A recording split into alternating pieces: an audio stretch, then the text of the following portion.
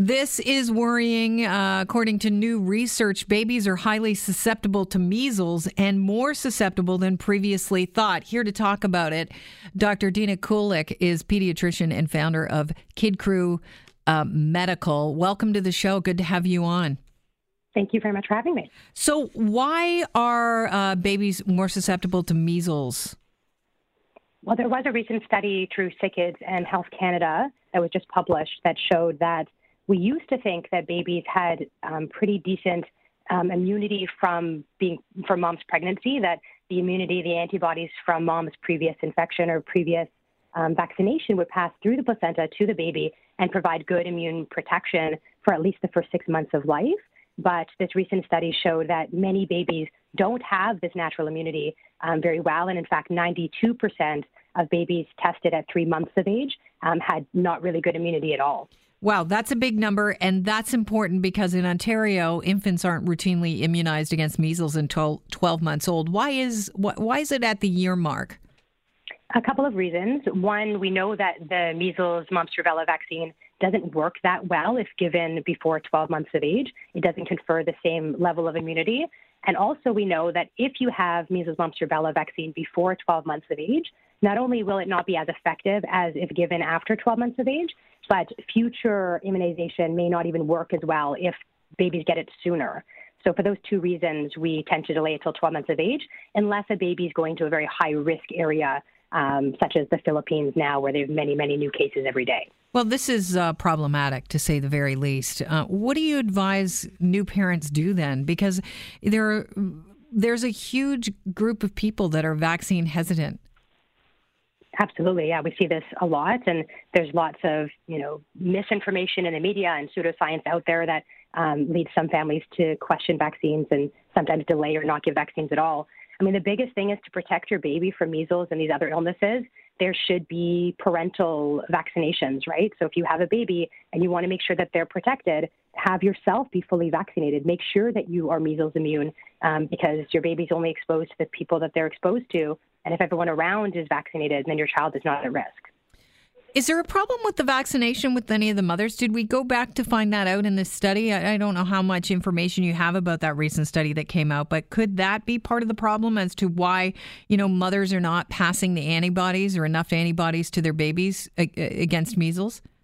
Well, I think these women were vaccinated and had enough immune protection, enough antibodies to prevent their own bodies from getting measles. But they think that there's less of those antibodies going through the placenta to the baby. We know that in areas where there's natural immunity, so if a mom is being exposed to measles all the time and has natural immunity from having had measles, from being exposed to measles on a regular basis, they think that the immune status of those moms is higher, and so those babies are more protected. But here in Toronto, in Canada, I know I'm immune to measles. I've been tested many times. But that was from immunity, from not illness for myself, but from getting a vaccine when I was younger. My babies may not have that same level of protection than another baby born to a mom who's being exposed to measles all the time. Talk to the seriousness of measles if an infant contracts it. So luckily, the vast majority of children that contract measles are fine. They have flu-like symptoms, fever, rashes, temporary pain of stiffness in the joints, some redness and soreness. But some babies will develop encephalitis or a brain infection, develop pneumonia, which is a very serious illness, an infection of the chest, and some babies die. So, and children too, not just babies, I should say. So most of the time, measles is quite benign, but a percentage of kids can get very, very sick and even die. So it is really important that people are vaccinated and have that immunity, whether from vaccination, after 12 months and onward. We also give the vaccine in Ontario at 4 years as a booster. As you know, the purpose of this segment is not to freak people out, but short of making sure that everyone in your family around your baby before they are they receive the measles vaccine at 12 months, short of making sure that everyone else's vaccines are up to date, you're going to have to go out in public. Is there any advice you can give parents to keep their kids safe? I mean, I think a lot of people have this mentality, keep them in a bubble kind of thing, but that's not good for you as a new parent. Being locked up in the house all the time is it's maddening, right? And it can cause a lot of anxiety. And it's not good for your baby either. I mean, babies respond well to a social environment and exposure to other children and other places and other things to look at. So I'm not of the mindset that people should be keeping their kids at home for the first year. I think that's detrimental in many ways for a family and for a baby.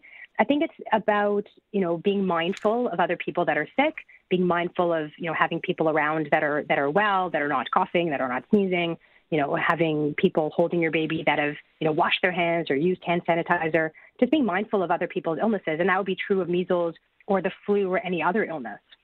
Right. So your baby is most likely going to be okay as long as we keep up that herd immunity.